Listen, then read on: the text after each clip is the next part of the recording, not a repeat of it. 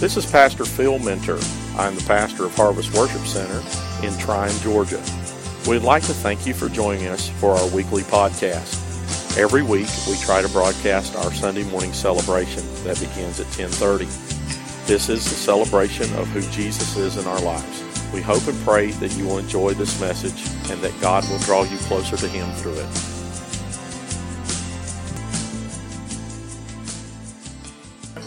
If you have your Bibles with you this morning, we are going to reference Galatians because that's our anchor verse, but we're going a little bit deeper into this Untamed, Unleashing the Spirit in Your Life series today. And 1 Corinthians 6, verse 19, we're going to begin in just a moment with that and go a little bit deeper in what I feel like God is speaking through this. We live and we function in a time where church has just allowed the world to tame it. And that's amazing to me when the purchaser of the church with his own blood was referred to as the Lion of the tribe of Judah. Amen. Don't try to tame that lion. Amen. That lion will be unleashed in your life. And I believe that with all my heart, that God is getting ready to do something great in the church. He's getting ready to release His Spirit. I'm moved. You know, we got to learn to pray some bold prayers, some of us. We tame our prayer life, do we not? Sometimes we pray for we pray this way, Lord, I know I can do this, but I really need your help to do it. In other words, what I'm saying is that, I can achieve it on my own without your help, but, why don't you make it easier? And I wonder when we're going to get to the place where we pray those prayers that, if God doesn't show up, I might look a little silly. But it's amazing to me that I believe it's going to take that to see God really unleash His Spirit and His presence in our lives. Amen. We're living in some great times. We're living in some, you say, really? I would like to live back in the time of Jesus. I got news for you. The disciples, I think, would look at us and say, oh, I'm envious that you get to live today when God's Spirit is beginning to bring all things to completion. And they would have longed to have seen this day.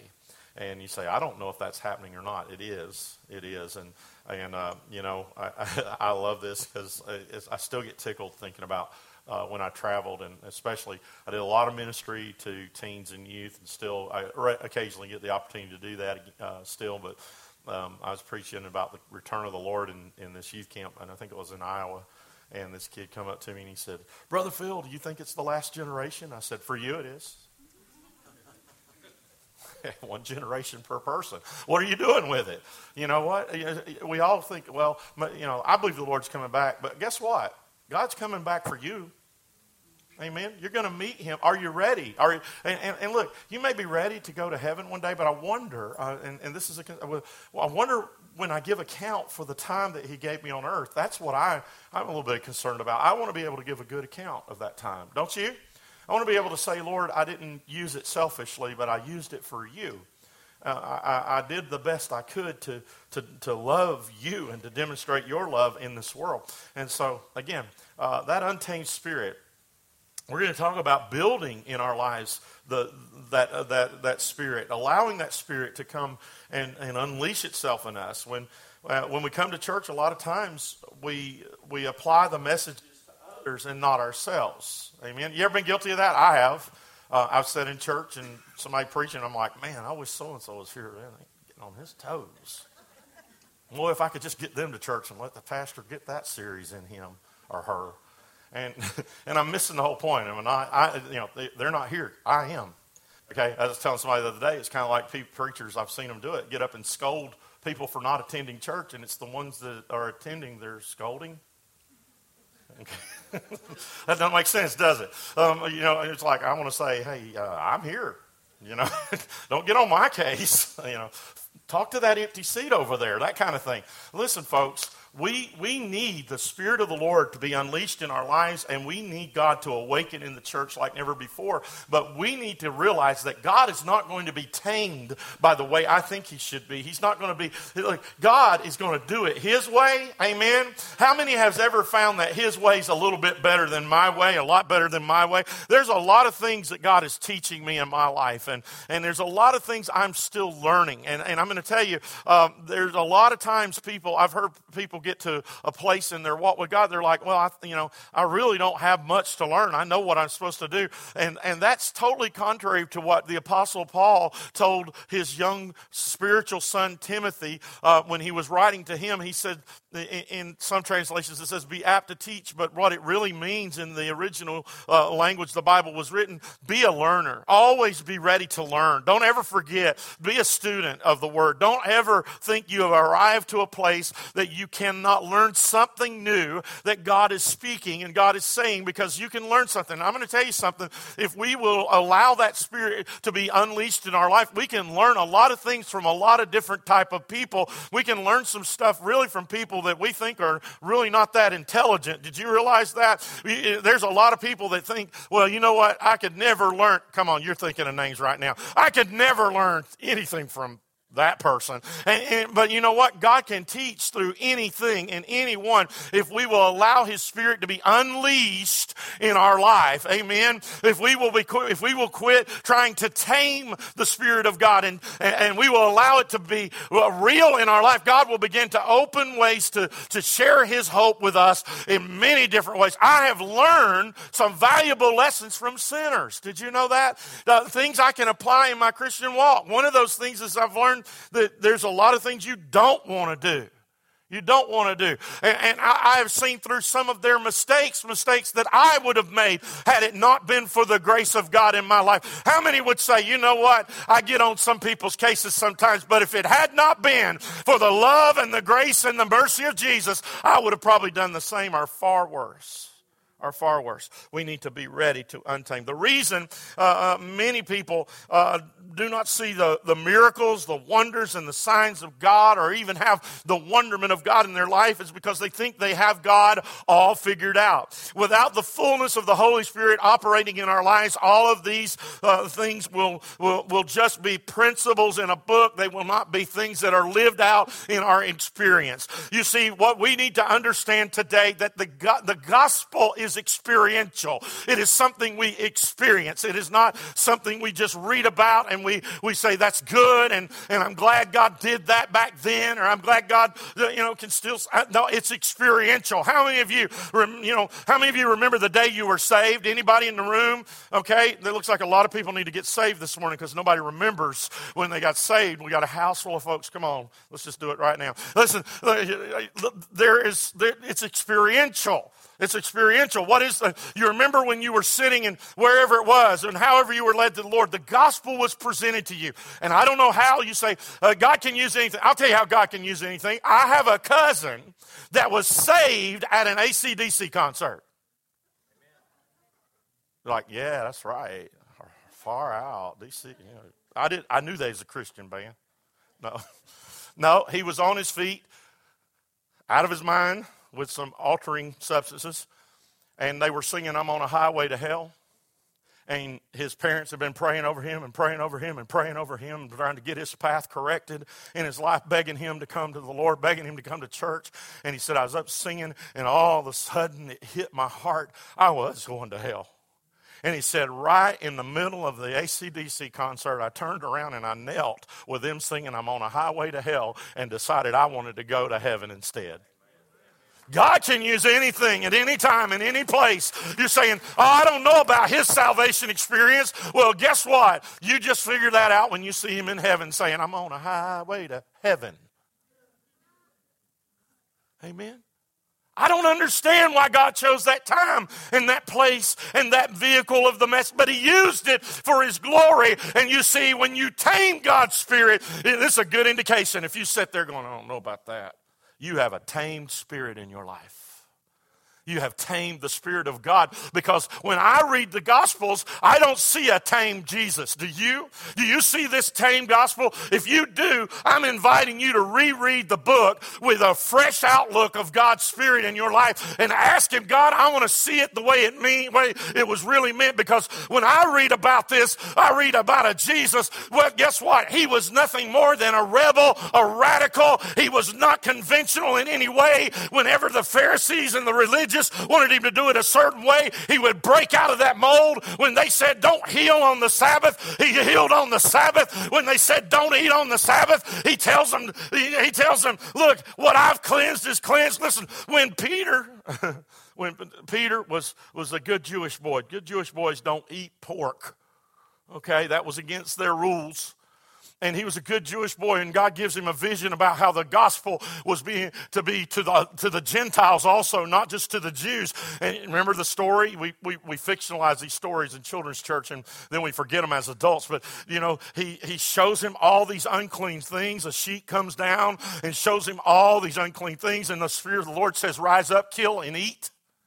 And what God was showing him is that the gospel was not going to be restricted to one little group, selected group of people, but the gospel was going to be unleashed on this earth to reach everyone, to reach every tongue, to reach every race, to reach every nationality. It didn't matter what your pedigree was, that the cross meant life to everyone. That for God so loved the world.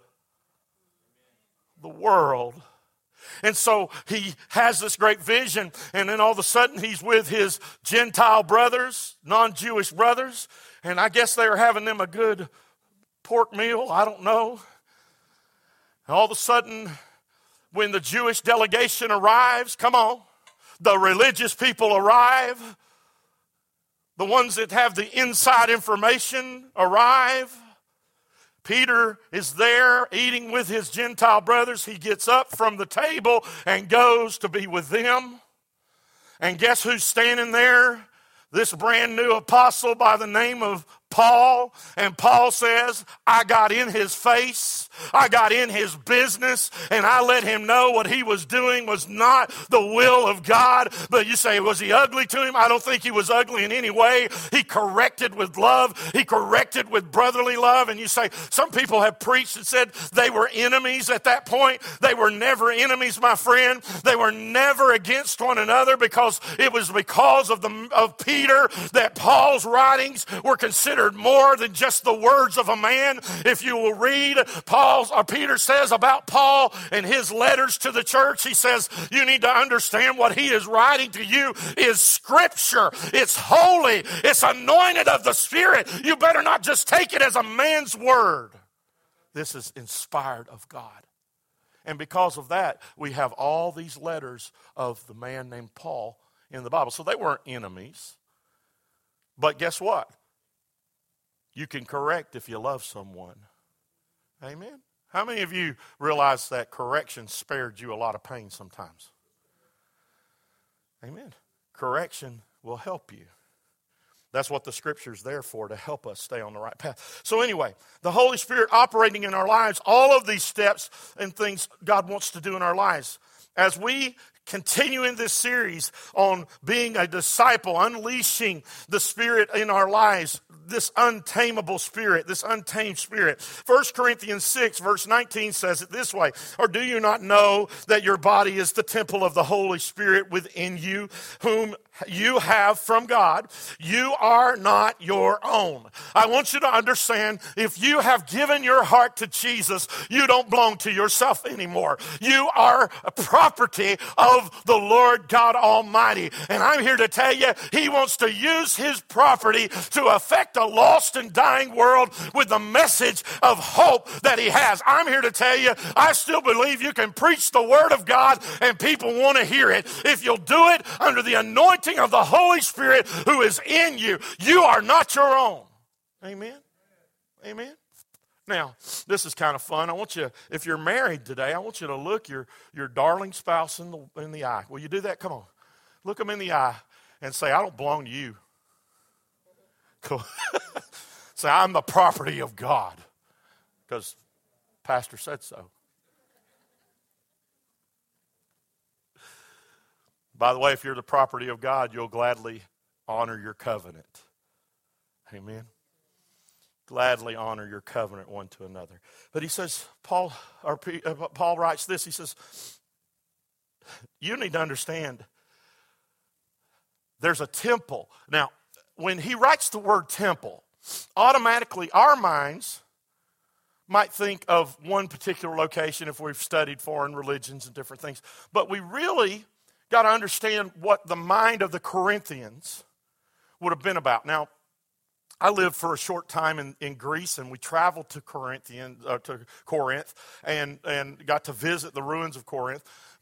All of the Greek cities and villages, they had a patron temple to one of the gods or goddesses. They would always, each village or city would have a patron temple, but then there would be temples to all the other gods.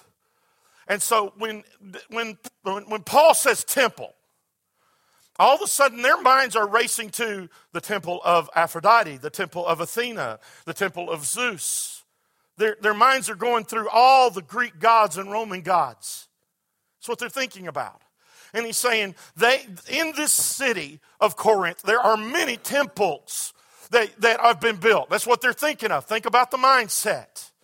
He says, how in us, if we put the word church, or do you not know your body is the church of the Holy Spirit within you, whom you have from God? You are not your own. Now, if we say church, our minds go to locations usually, and buildings, and brand names. What brand of Christianity do you wear? I want you to know that that's kind of what they were doing. They were thinking all the different temples and all the different places. He's saying, don't you know that your body, you don't have to build some special place for the Spirit of God to dwell anymore. Right? You know, in Jewish times, they built the temple, and the Holy Spirit came and filled that place to the point that all of the Solomon and all the delegates had to leave the temple of the Lord because the Ark of the Covenant was there, and the Holy Spirit in the presence of God filled the house with smoke. They had to walk out of that place because the presence of God was so real and so rich they could not even invade the temple that was being dedicated that day.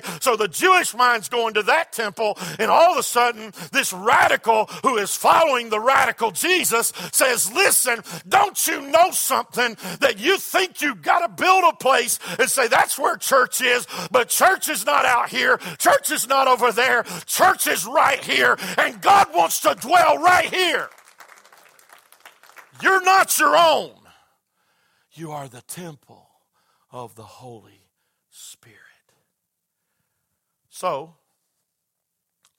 if the temple, or if we're the temple, look, somebody say, man, I didn't realize I am a church. So if that's the case,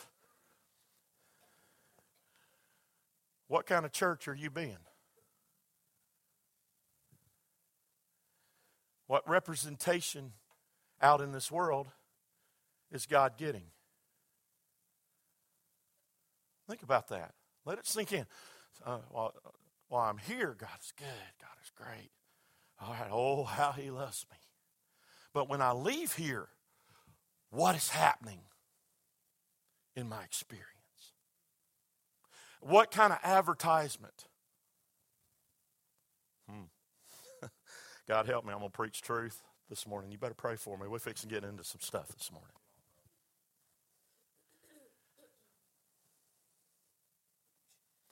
When I'm walking down the halls of my school, or I'm at the mill, or I'm working my job, whatever you do outside of these walls, what kind of church are you advertising? Okay?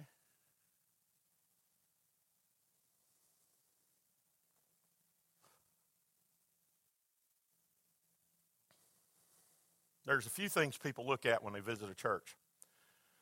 And it can vary, but statistically, one of the number one things the women look at is restrooms.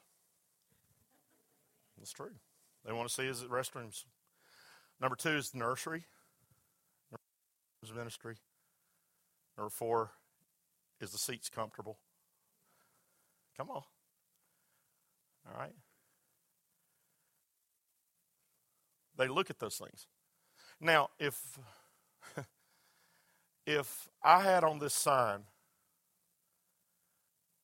party all week long, and you come in and I had a bar set up in this corner, come on now, follow me. We're talking about the church. And everything that you can imagine goes on in here. And you walked in to visit, how many of you would stay? If you would, we're going to pray. No. Be like, man, they call that a church? And that's just like any bar, any party place I've ever been in the world. But here's a verse of Scripture that says that we're the church. So what am I advertising to this world about what's in me? Am I making sense this morning? Just acknowledge with a wink, a nod, an elbow to the rib to somebody beside you, gently, gently. Are you following what I'm saying? God's not going to start unleashing His Spirit till we start getting really real about our experience with Him. That doesn't mean I go freak people out. Amen? In other words, you're going to love Jesus or else. I'll tell you about a friend of mine, and I would not recommend this way of evangelism because nowadays it will end you up in probably jail. But he wasn't living right. He was telling me about this when I was in college. He wasn't living right. But he was one of these, he could instantly switch on the religion when he needed to. Somebody talked about God, he's all up in their business. How dare you talk about God? I love God. Jesus is my life. You know, then he cuss a blue streak and punch you in the face, that kind of thing.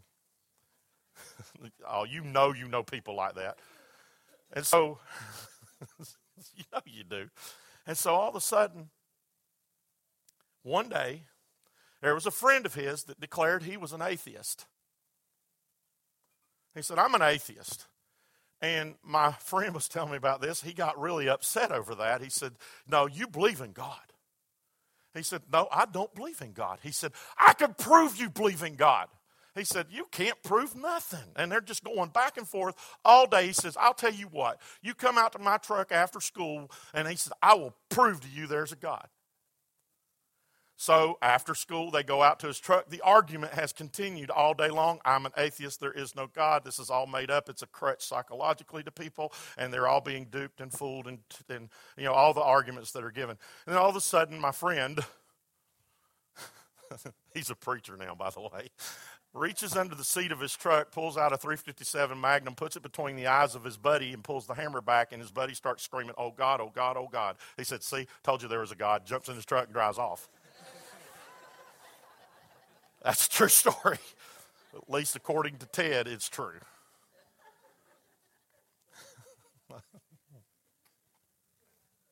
It was a different day for all y'all sitting in these front rows. Shotguns were in the back of the windows. Anybody remember those days? It was not. It's a different day. I would urge you not to practice that form of evangelism. Okay, I would urge you not to do that. Very twisted view of doing things, but I guess it accomplished what he was after. The thing is, I wonder if he would have had to prove to his friend in that radical method that there was a God, if the God that he was saying he represented was truly represented in his life.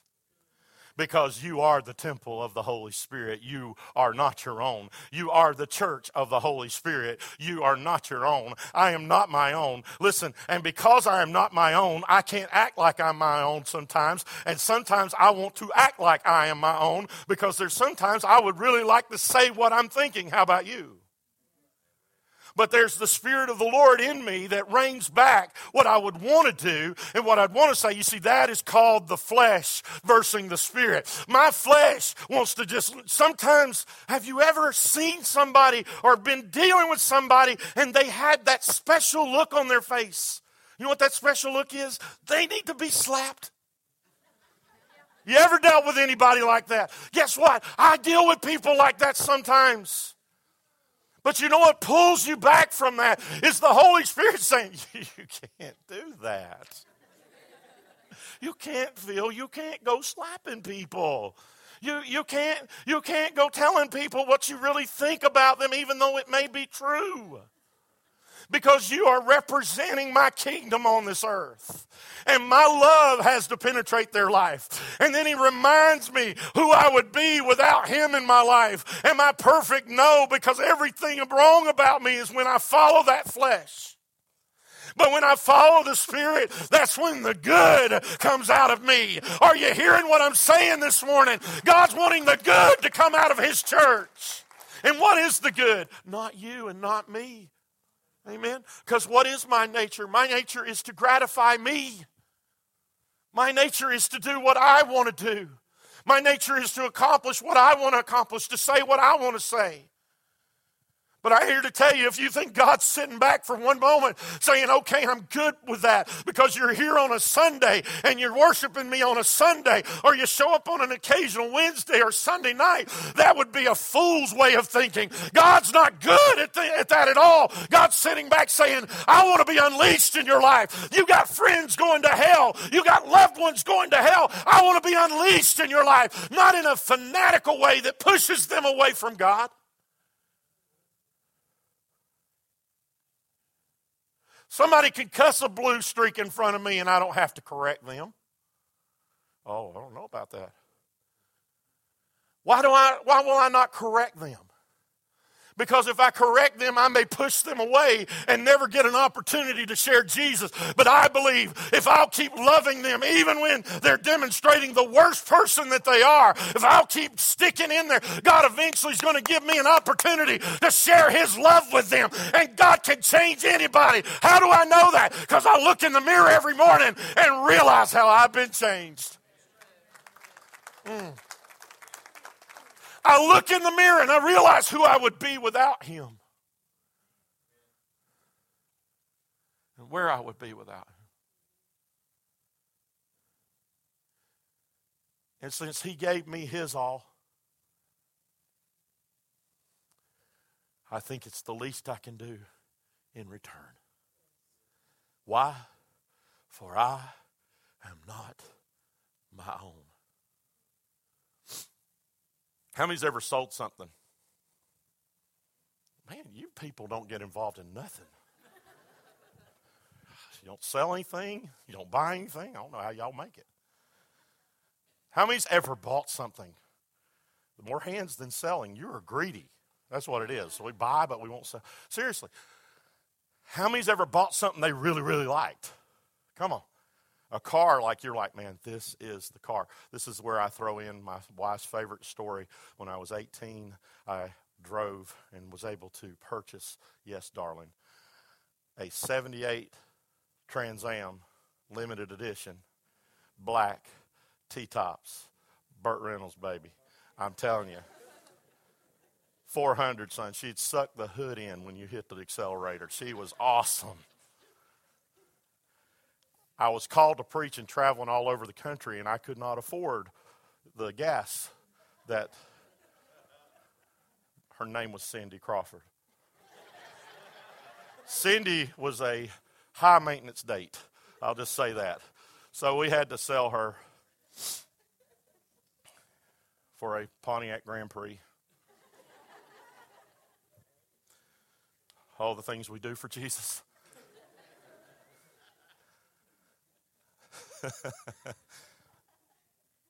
That's what Tina went on her first date with me in. Her name was Thelma Lou. True. If you want to know what my truck's name, that's Reba. She's a redhead. What are you saying? Listen to me.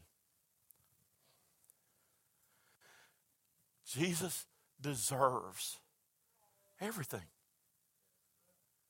And that's what Paul's laying out there. He deserves everything. And your flesh will try to dictate what he can have. And so think I bought Cindy, okay?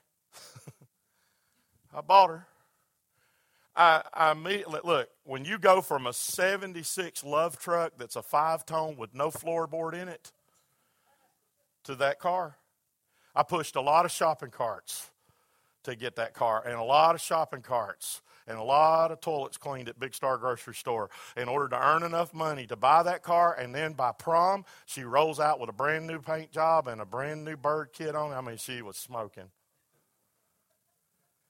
But what if I get that car back and the previous owner walks up and says, all right, I have my keys still. I'll see you later. Jumps in it and drives off. And I say, wait, what are you doing? Well, I wanted to drive the car. But you don't understand. I bought the car. I'm the new owner of the car. Well, but I'm going to use it. You can't use it. You have no rights to it. As a matter of fact, that's stealing. But yet we come to the cross of Jesus and we say, I surrender all. But when we want to take it out for a spin, we get in behind the wheel and we push Jesus over on the passenger. Most of the time we push him out of the car and we say, no, it's still my life right now. When I get in trouble, you'll be there to take ownership again, right? But right now, I'm going to use it. I'm going to have every right, but I still get to go to heaven, right, Lord? And the Lord's sitting there saying, look, this is not just about heaven and hell. This is about me being your everything and helping you through your everyday life. If you truly mean I surrender all, then let me have the ownership of your life, because when I drive, I take you to the right destination. Am I making sense this morning? Will you stand? We want the power of Christ moving in our life. Who wants to see miracles? Come on. Let me just put it this way. It really needs, and I'm not talking about they need some extra money so they can buy, something they want. I'm talking about they need a miracle. Maybe they've got cancer. Maybe they're sick. Maybe they've got things in their life that they need freedom from. They need a miracle, not a miracle made up, but a miracle like we read about in the Word. How many in this room know somebody like that right now, or know of somebody? They need a miracle.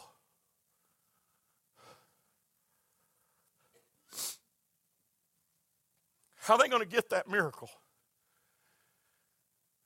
if the church is stealing from the Holy Spirit? What do you mean? Taking back what He owns. I got it this weekend, God. Lord, you're my everything, but I'm fixing to go through the doors of this party. And you really wouldn't like what you see in there. So I'm going to ask you to stay outside, but you're my everything. You're my best friend. But because you would be offended at it, I'm going to ask you to stay behind. Because I really want to go do what I need to do. But I'll see you Sunday, okay? If you had a friend that said they were your best friend, oh, you're my best friend, you're my sister, you're my brother, you whatever. But they left you out when they wanted to go do something that they knew you wouldn't want to do, and they kept doing that. But you're my best friend. You're the only one I can talk to, the only one I can. That's not a friend.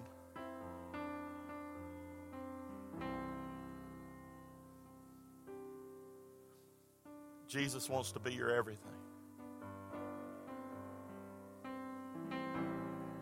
I am not my own. Man, I had so many other scriptures to share, but God just has me hung up there.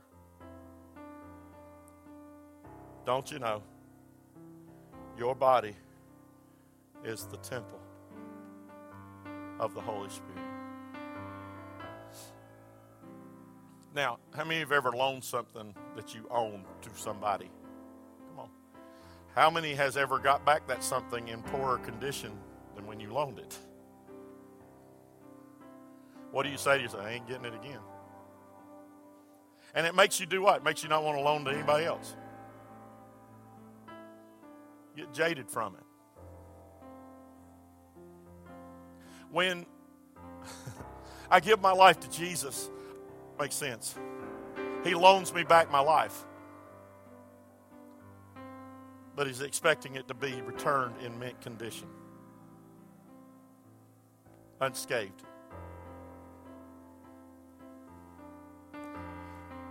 Some of us in this room, we are one step away from the peace that we need right now. Not peace that fades when we walk out that door, but peace. And that step is giving full ownership over to God. But I'm saved. This goes beyond that. This is about surrender. Paul would write later to the Roman church, I beseech you therefore, brethren, by the mercies of God, that you present your bodies, there it is again, a living sacrifice, holy, acceptable unto God, which is your reasonable service. And be not conformed to this world, but be transformed by the renewing of your mind, that you may prove what is that good and perfect and acceptable will of the Lord. Paul says, I beseech you, I beg you to give your everything to the one who gave you all. I beg that you see this Jesus that died and gave everything for you, and you surrender your all. And then he goes on and he has the audaciousness to say, it's the reasonable thing to do. Why could he say it was the reasonable thing to do? Because Paul had a true vision of what Jesus gave up in order to go to that cross, in order to put on that flesh. And I'm going to tell you, I don't think we will really, truly understand what Jesus gave up for us till we stand one day and we behold him in his glory, and then we're going to say, I get it. I get what you did. I get it that you gave everything you didn't have to, but you did it because you loved me, because the Father loves me. You gave your everything. But I guess I could be a fool for saying it, but I believe we can just get a glimpse of that this morning. I believe we can get a glimpse of what he gave up, and it can cause us to want to say, God, all to you I surrender as a living sacrifice this morning. You see, the terminology changed in the New Testament. Up until this point, it always was about dead sacrifices. They would go to the temple and they would tell the priest what they needed, and they would tell them according to the law, it'll cost you a dove, it'll cost you 2 turtle doves, you need to offer a goat, you need to offer a lamb. And then after they made the deal with the priest would take that animal, whatever it was, he would cut their throat, and the blood of that animal would spill out as a form of forgiveness. Again, a type. But you see, once that animal was dead and laying on that altar, there wasn't no getting up. It had no will to crawl off that altar. It was dead. But now, Paul says it's changed. Are you following me this morning? He says, I'm asking you to give yourselves as living sacrifices. Because the difference between a living sacrifice and a dead sacrifice is living sacrifices can crawl off the altar anytime. But there's something powerful about the individual who says, I'm sick of the way my life has been. I'm sick of the world. And I am ready to see this untamed spirit released in my life. And so I come and I say, all to you I willingly give and surrender. Lord, I'm thankful you saved me. But Lord, guess what you say? Oh, he's talking about the sinners. No, Paul was writing to the Roman Christians. Right to the church. He says, surrender. A living sacrifice. He said, that's the least you can do. This morning, I wonder as we bow our heads and close our eyes in this building, there's a reason I'm doing this, because I feel like some of us, we need this. Every head bowed.